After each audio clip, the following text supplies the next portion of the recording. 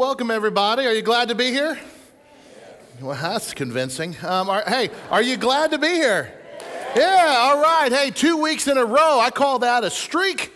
And welcome. Glad you could be here. And I'm referring to those that may not know we were down for a couple of weeks because of COVID, but we're back, and I'm glad to see all of you here. And I'm so glad many more of you are welcoming us online. And I look forward to the day when all of this is behind us and we can all be back together and we all share the same comfort level with being here. But man, I'm just thrilled to see all of you. For the past couple of weekends, we have been studying Romans chapter 14 together, and we've been trying to digest this teaching about finding acceptance for one another and unity, even in the midst of such diverse opinions, even within the church. And we learned in Romans 14, unity was a huge problem there. They had a very strong disagreement about what Christians are allowed to eat and what they are not allowed to eat. And Paul said this is a disputable matter. We might call it a gray area. This is an opinion. And Paul says nobody's salvation's riding on this. And he gave them some guidelines to help navigate. And these guidelines, even today, if you overlay them on our opinions today, can really help us navigate a number of things that definitely fall into the opinion realm. I want to acknowledge that our time in Romans 14 as a church family has sparked some really good conversation. I've heard back from a number of our life group leaders, and they've said, man, we've been having some very good study and conversation, and even among our staff here at the church. A number of you have reached out to me personally with questions that you've had about Romans 14 or how might it apply to this situation. And even a few of you beyond that have communicated to me personally that Romans 14 had caused you to rethink how you have been interacting with your brothers and sisters in Christ, and what you have made an opinion something more than that. And you've changed. You've decided to make some intentional effort to find more unity and harmony, even though we disagree on opinion things. All of it boils down, and I shared this last week, that it's not original with me. It's been around the church for years and years and years. That how we're going to approach this stuff is in essentials, we're going to have unity. In non-essentials, we're going to have some liberty with one another. But in all things, we're going to have charity, or we're going to love one another through all of these things. But saying that and going through that and having lots of conversations with many people the last couple of weeks, something that has come up that deserves more attention than I have been giving it is this. Well, what are the essentials? Well, if we've been talking about all these opinions, well, what doesn't fall into the matter of opinion? What would you say is an essential thing? That's a question that has come up quite a bit. I believe it needs more attention, and I intend to give it that. One way to ask the question would be this. If Paul is teaching us in Romans 14 that we are supposed to look past our opinions for the sake of unity, the opinions that have nothing to do with anybody's salvation, then what are the things that we can't look past? That might be another way of saying it. Or somebody say, hey, if somebody believes this, now whatever this is, if they believe this, then I can tell you right now there is no way that I could ever be unified if they believe that with them. Well, what is the this?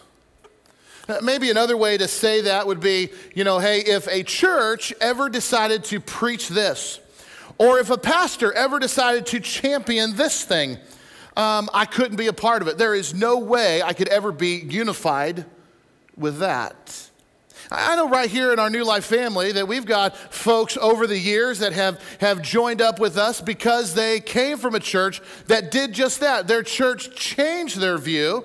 They started to champion or preach something that was absolutely violated their opinion, or they violated their essential doctrine. And they said, I cannot be unified with a group that teaches this.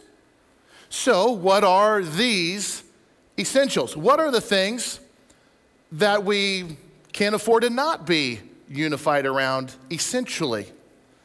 Well, next week I want to let you know that I'm starting a brand new series called Grounded. And we are going to unpack together a number of these essentials. We're going to be spending some time digging into what are some of the core essential beliefs of the church that we have to be unified on. Those things that it's not open for discussion, really. It's not an opinion. This is black and white in the Bible. The core doctrine essentials that we believe. And that's what this series is going to be all about starting next weekend. Now, every sermon that I preach, I do to the best of my ability.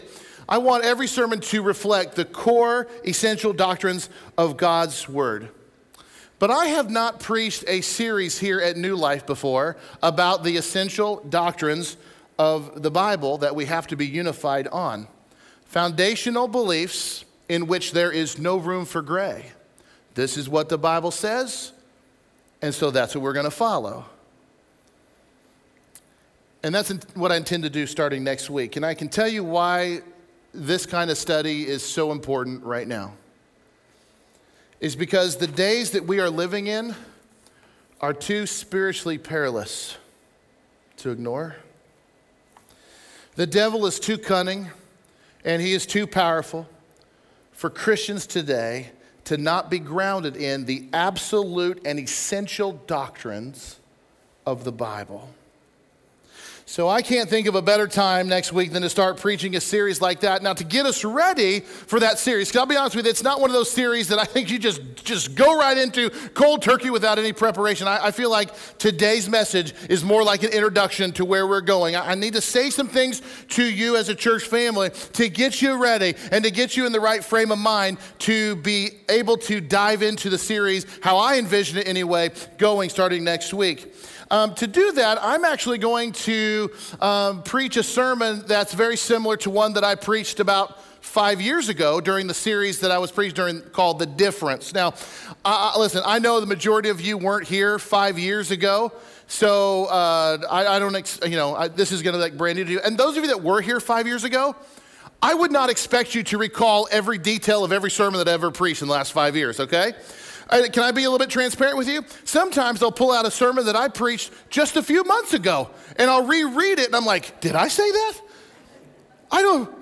Is that what I said? You know, I write out my sermons word for word, in case you're wondering, so I can have a record of all that I said. And of course, it's out there in video and audio all over the place. I can always go back and look. But sometimes I go, man, did that come from me? That's pretty good. I like that. And then there's other times I'll review a sermon that I preached from a few years ago, and I'm like, oh, that needs to go right back into the file. I can't believe I made people sit through that. Did I ask for forgiveness after this sermon? That doesn't ever need to come out again.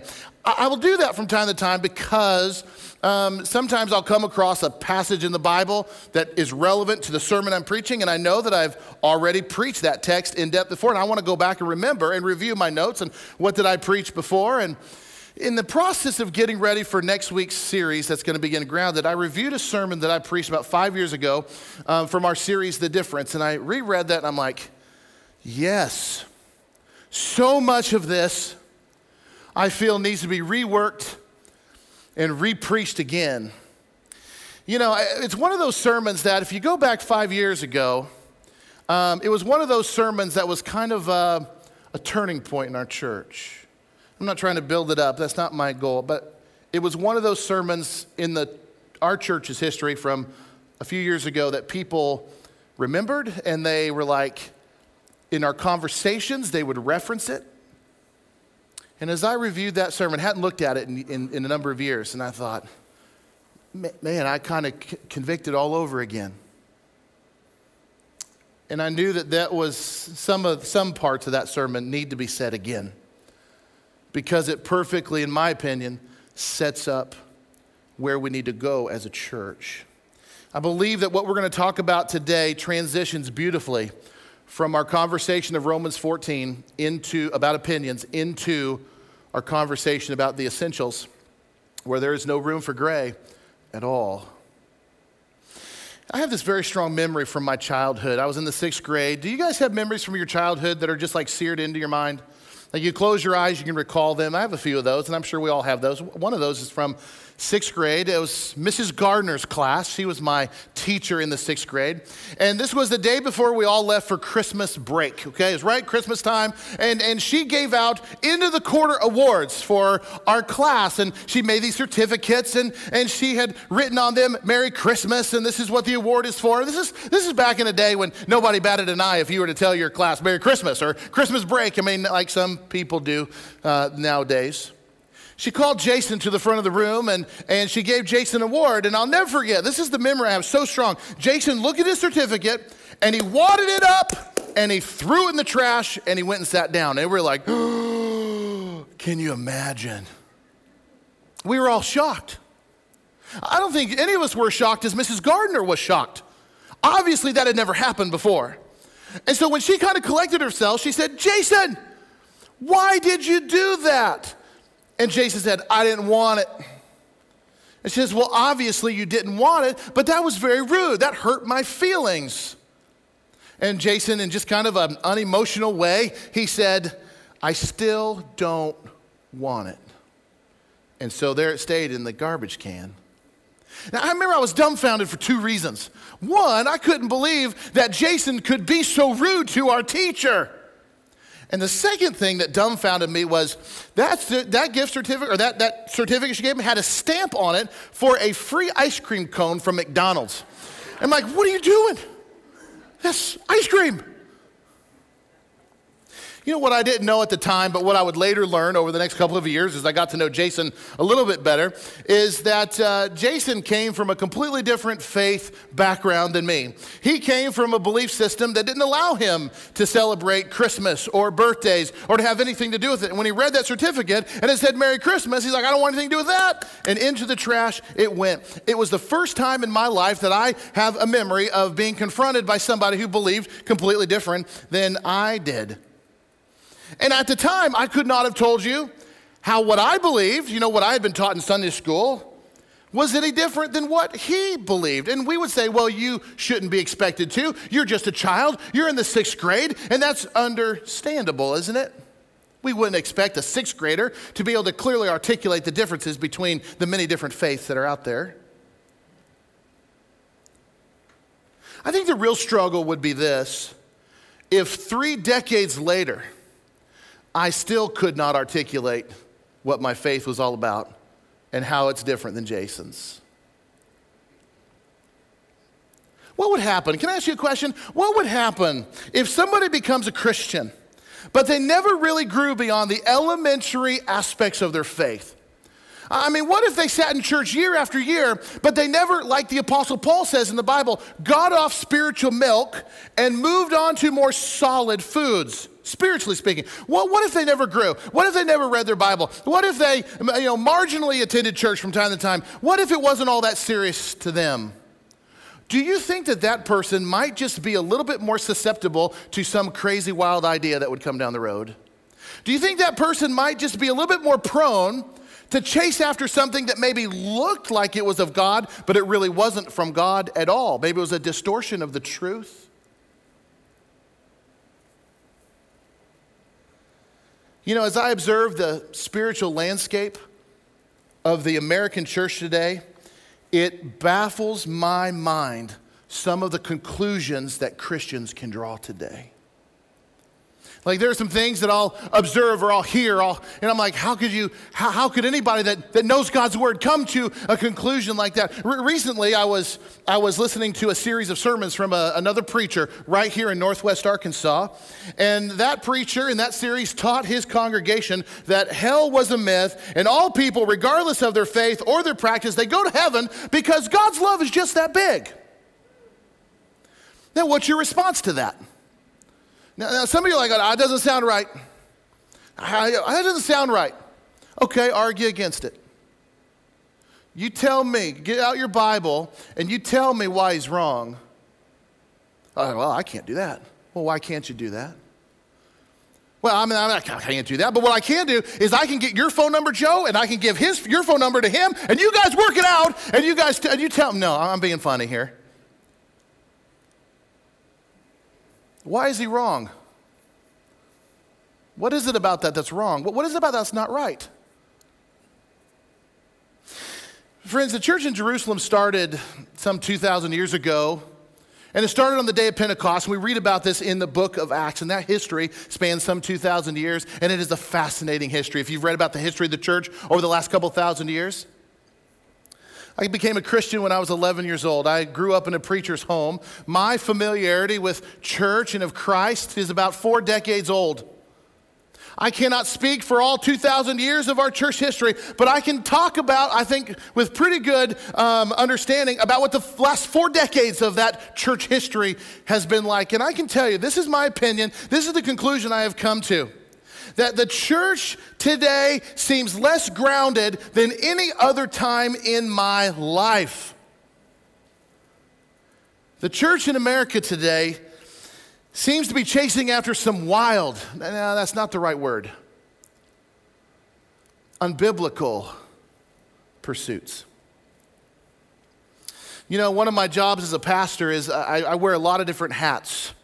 And those hats wear a number of different roles. And there are times as your pastor, I feel like I'm the guy that's got his hand on the button that triggers the red alert. Get your guard up, something's coming. Sometimes I feel like that. Sometimes I feel like, you know, the old World War II movies where the guy's spinning the handle, he's sounding the air raid horn because the bombers are coming.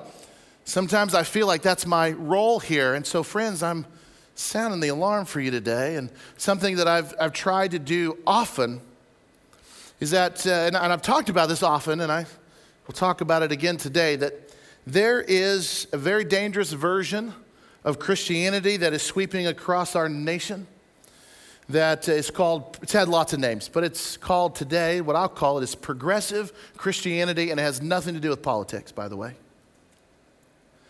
It is a manipulation of Christianity. If the Apostle Paul were alive today, he would call it a false gospel.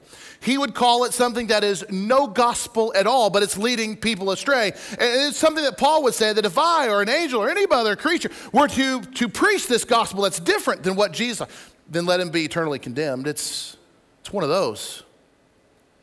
And it is rapidly growing. And it is infiltrating the church in America.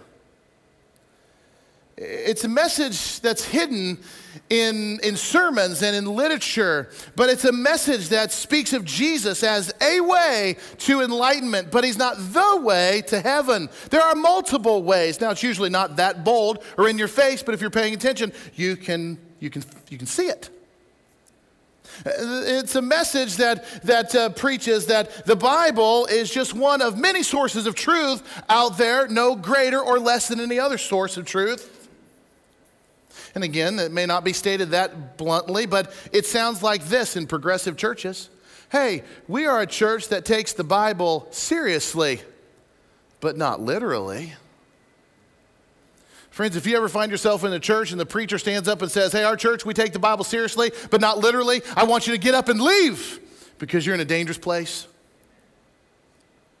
It's a message that says, as Christians, we are all inclusive, all faiths, all orientations, all beliefs. You know what? They can all fit very nicely here.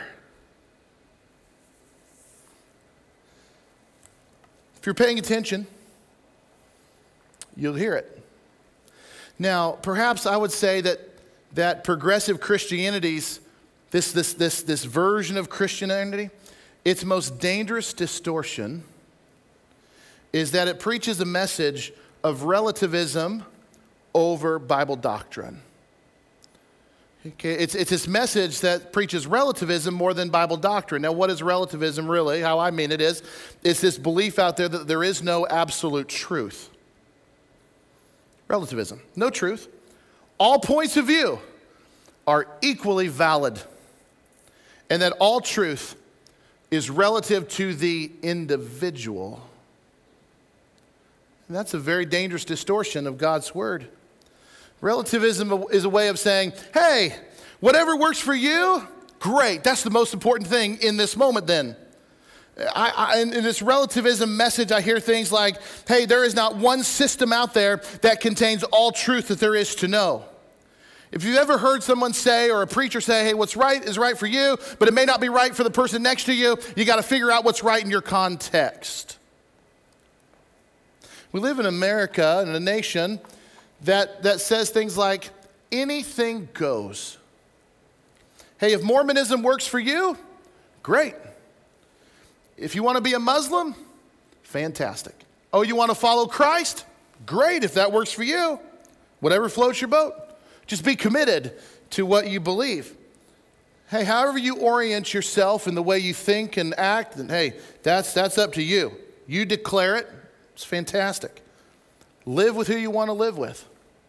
Be intimate with whoever you want to be intimate with and whenever you want to be intimate.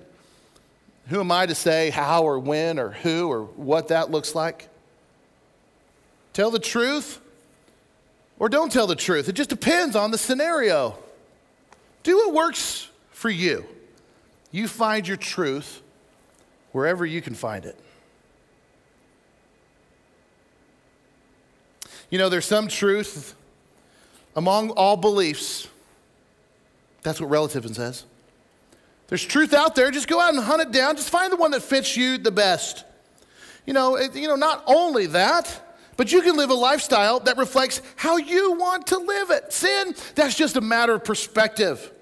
What's most important is you be you. You be okay with you. It doesn't really matter what God thinks because God's cool with you anyway.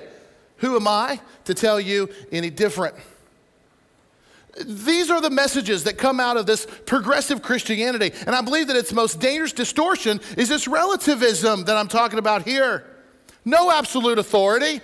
You define what works best for you. There is no standard to live by except the standard you put yourself under. I remember a number of years ago, I was watching a TV special about Oprah Winfrey. She was giving a tour of one of her homes, and she took the camera crew up to a room in her house. She said, "This is my favorite room in the whole house." It was covered with books and magazines, and she said, "This table right here," there's a table in the middle of the room, it was covered with books and meditation guides and devotionals and all kinds of things from all different kinds of world religion. And she said, "You know what? I find truth. I find application to my life from all different sources out there." Now, I like Oprah. I don't want you to hear any different. I like Oprah. I'm not knocking her, but she expresses the way many in our world think today. She expresses a mentality that wants to wiggle its way into the church, that there's truth among all beliefs, and whatever you believe is the most important as it applies to your life right now, that is what you need to be about.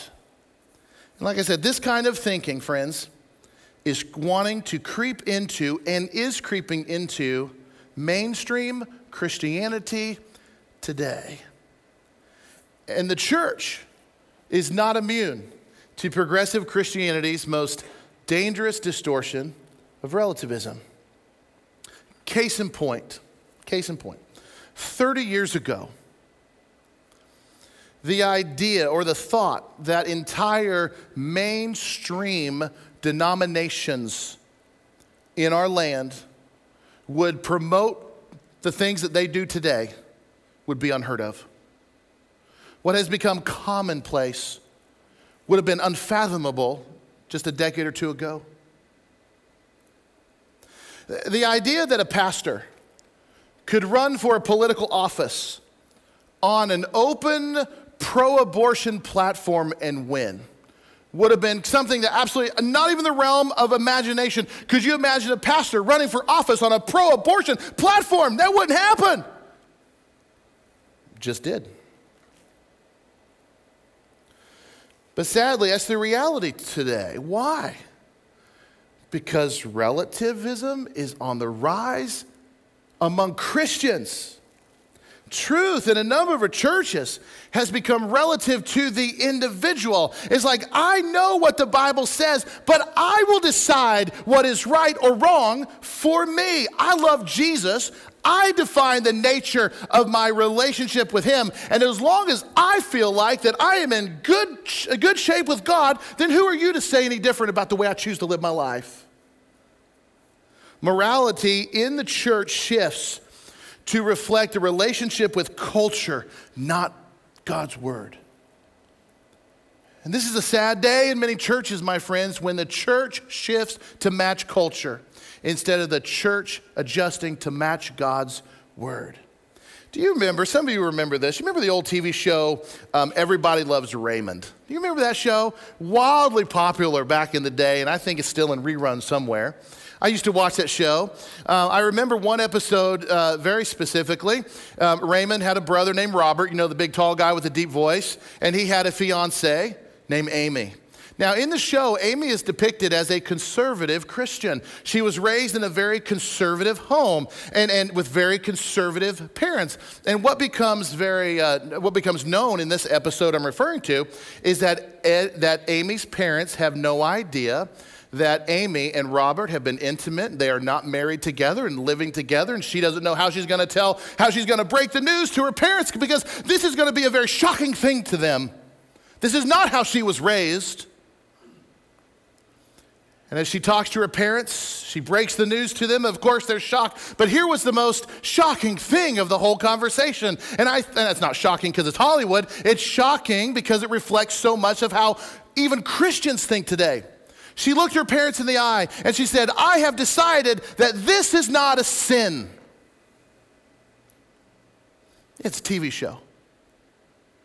But it's that exact mentality that is creeping its way inside of Christianity today. I decide what is right and wrong for me. I decide what is and what isn't sin. And as long as God and I are good, who are you to say? Friends, this is a distortion of the true gospel that says to deny yourself, take up your cross, and follow me. I think relativism's most dangerous outcome is when the narrative of your walk, it shifts from God's will be done to my will be done. I want to show you something that I brought with me today. And this is something that I keep in my office. I look at it every day. It's on a shelf full of Bibles that I have, family Bibles that have been in our family for many, many years. How many of you know what this is? It's a plumb line, that's right. You know, Bob Vila says that a plumb line is one of the 12 tools you can't live without. I don't know, I've never used one. I guess I'm doing all right. I'm not really a construction guy. Plumb lines have been around for years and years and years and years, thousands of years really. It's a very simple device. It's not even mechanical at all. It's just a string that has a weighted end to it. And this is much heavier than what it looks, but I can handle it. You know, I've been working out a little bit. But if I were to nail this to a board and just let it hang, eventually it's going to become perfectly still. Gravity is going to pull it down. And what happens is, once that thing completely stops and is not moving, you are going to have a perfect, and I mean a perfect vertical line. It is going to be straight. There's not going to be anything straighter than that line on the planet. And what they'll use this for is somebody that might be building a wall. They'll build a wall and they'll connect a plumb line right next to it. And after it's completely still, they'll measure the distance between the plumb line and the wall. And they know that the plumb line is perfectly straight. This is correct all the time. But if their wall's a little bit crooked, it's out of plumb. But if that wall is perfectly straight, then it's called, that wall has been built in plumb. It's perfect. This tells the truth. This will tell the truth if your wall is perfectly straight and vertical. In the Old Testament, we meet a prophet named Amos. Amos lived at a very challenging time, a very dark time in Israel's history. And God is about to pronounce judgment on the Israelites for their sin and rebellion. And he gives Amos a visual demonstration of how God sees his people. It's found in Amos chapter 7. You don't need to turn there, but it's going to be on the screen behind me. It's also in the app if you want to follow along. But listen to what this conversation that God has with Amos. Amos says, "This is what God showed me." Okay, this is a very visual illustration. This is what God showed me. The Lord was standing by a wall that had been built true to plumb. In other words, a perfectly straight wall. And he had a plumb bob or a plumb line in his hand. So this is what Amos sees. I see a wall built to plumb, and I see God holding a plumb line in his hand. And the Lord asked me, "What do you see, Amos? What are you looking at? What are you staring at?" And he says, "A plumb line." This is, like I said, this has been around for thousands of years. He goes, "That's what I see, God. I see a plumb line." And the Lord said, "Look, I am setting a plumb line among my people, Israel." What's God telling Amos? He said, I laid a plumb line by my people, among my people Israel. God is using this very familiar tool as an illustration to show the Israelite people what they need to know, that God is going to measure them by his standard. God's like, my way is true. My vertical line, what I want you to live by is absolutely true. It is perfect. I want you to live by my standards. I'm not going to adjust this to meet you where you're at. No. I want you to come up to me. This is the standard. This is what you're going to live by. I have dropped a plumb line among my people, Israel. What are you going to do? How straight is this wall you're going to build? You know, friends, we spent the last 2 weeks in Romans 14 talking about our opinions and how to have unity over non-essential things, gray areas, things that are as diverse as our imagination. Now we are moving our discussion from non-essential things to the essential things.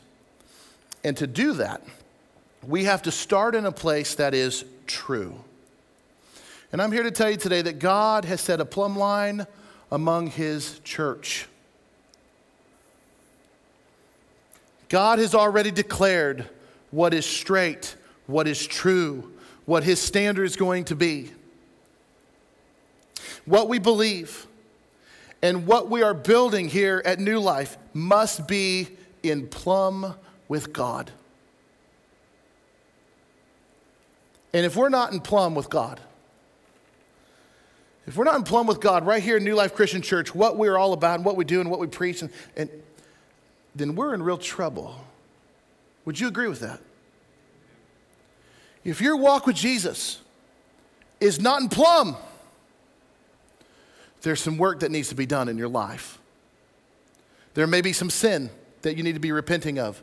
There may be some lifestyle choices that you need to change. There might be some environments that need to adjust.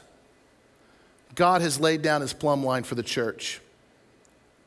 And if we're not in plumb with God, we're in trouble. So I want you to know, as we go into this series on Grounded, what is essential, I want you to know that here at New Life, God's Word and God's Word alone is going to be the plumb line for us. We are always going to strive to be biblical Christians. Now, I didn't say perfect, because there's no such thing as a perfect Christian. If you're looking for a perfect Christian or a perfect church, you didn't find it today, okay? But I can tell you what we're striving to be. We are striving to be biblical Christians. And what does that mean? Biblical means that the Christian believer searches seriously and carefully for the meaning of the Bible on its own terms. It means, what does the Bible say? What does the Bible mean? I'm looking for what the Bible says, not changing its meaning to fit the times we are living in. That's progressive Christianity. That we will adjust the Bible to fit what we want. That's not what biblical Christians do. Biblical Christians go to God's Word and they search it out seriously for its meaning and to adjust our life to God's Word. That is the plumb line. Biblical Christians approach the Bible with reverence and respect because they believe that it is true and it is authoritative and it contains the very words of God. So in light of that, here at New Life, how do we describe ourselves? Do we just tell people we're biblical Christians? Some would get it, some wouldn't. So, when people ask me, Joe, what kind of church is New Life? This is what I tell them. At New Life, we are a Bible-believing church. And we are a Christ-centered church. And I'll often say it like that. At New Life, we're a Bible-believing, Christ-centered church.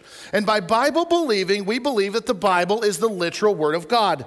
It's God's truth to mankind. It's the foundation of all that we believe. It's God's Word that drives our doctrines. It's God's Word that drives our actions. And the Apostle Paul said to Timothy in 1 Timothy 4:16, he said, Timothy, here's something you got to do. Be very conscientious of this. You got to watch your life and you got to watch your doctrine very closely. In other words, watch what you believe and watch how you act. Those two things are of utmost importance to our Heavenly Father. Bible believing And when we say Christ-centered, what we mean is this: as a church family, as Christians, all of our practices, who we are, and what we do revolves around the person of Jesus Christ and his saving work on the cross. We believe, without apology, that Jesus Christ died on the cross, and 3 days later, he rose back to life. We believe that Jesus is the only way to the Father, and so we identify as Christian because it bears his name. That's who we are. Paul said in Galatians 2:20, I have been crucified with Christ. This identifies our family. I have been crucified with Christ. I no longer live, but Christ lives in me. The life I live in my body. I live by faith in the Son of God who loved me and gave himself for me. Bible-believing, Christ-centered Christians. And friends, this is the backdrop, what I'm talking about today, to our next series, Grounded. This is why I said this is more of an introduction to where we are going in our conversation with essentials. So, the Lord has laid a plumb line in our church family. That's the standard. It's interesting, and I've heard this. Now, I can't point to you where it's a fact, but I've heard this. Maybe if you can find out if it's true or not, you can tell me, but the illustration still stands.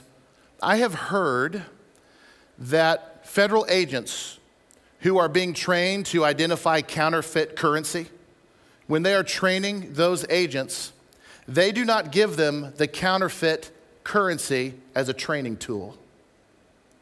What they do instead is they give them the real money. And they train these agents to learn everything there is to know about real money. What it's made from, how it's made, how it's printed, how it's all put together, every little ounce of fiber, the way it feels, and all of that, where the ink goes and where every little mark on the bill. And they only train them with real money. And I heard they did that, or they do that, because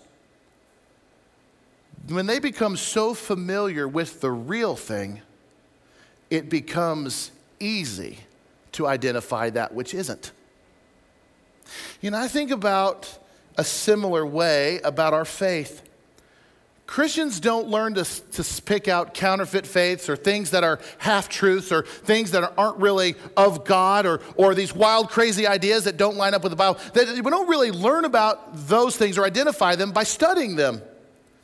No. We will learn more about how to identify that stuff by spending our time with the real Lord, spending our time in God's Word daily, praying to our Heavenly Father, talking with God, living daily, being guided by the Holy Spirit. And when you are living your life that way to the core essential doctrines of God's Word, when you are plumb with God, then let me tell you, it becomes easy to identify that stuff that is not of God.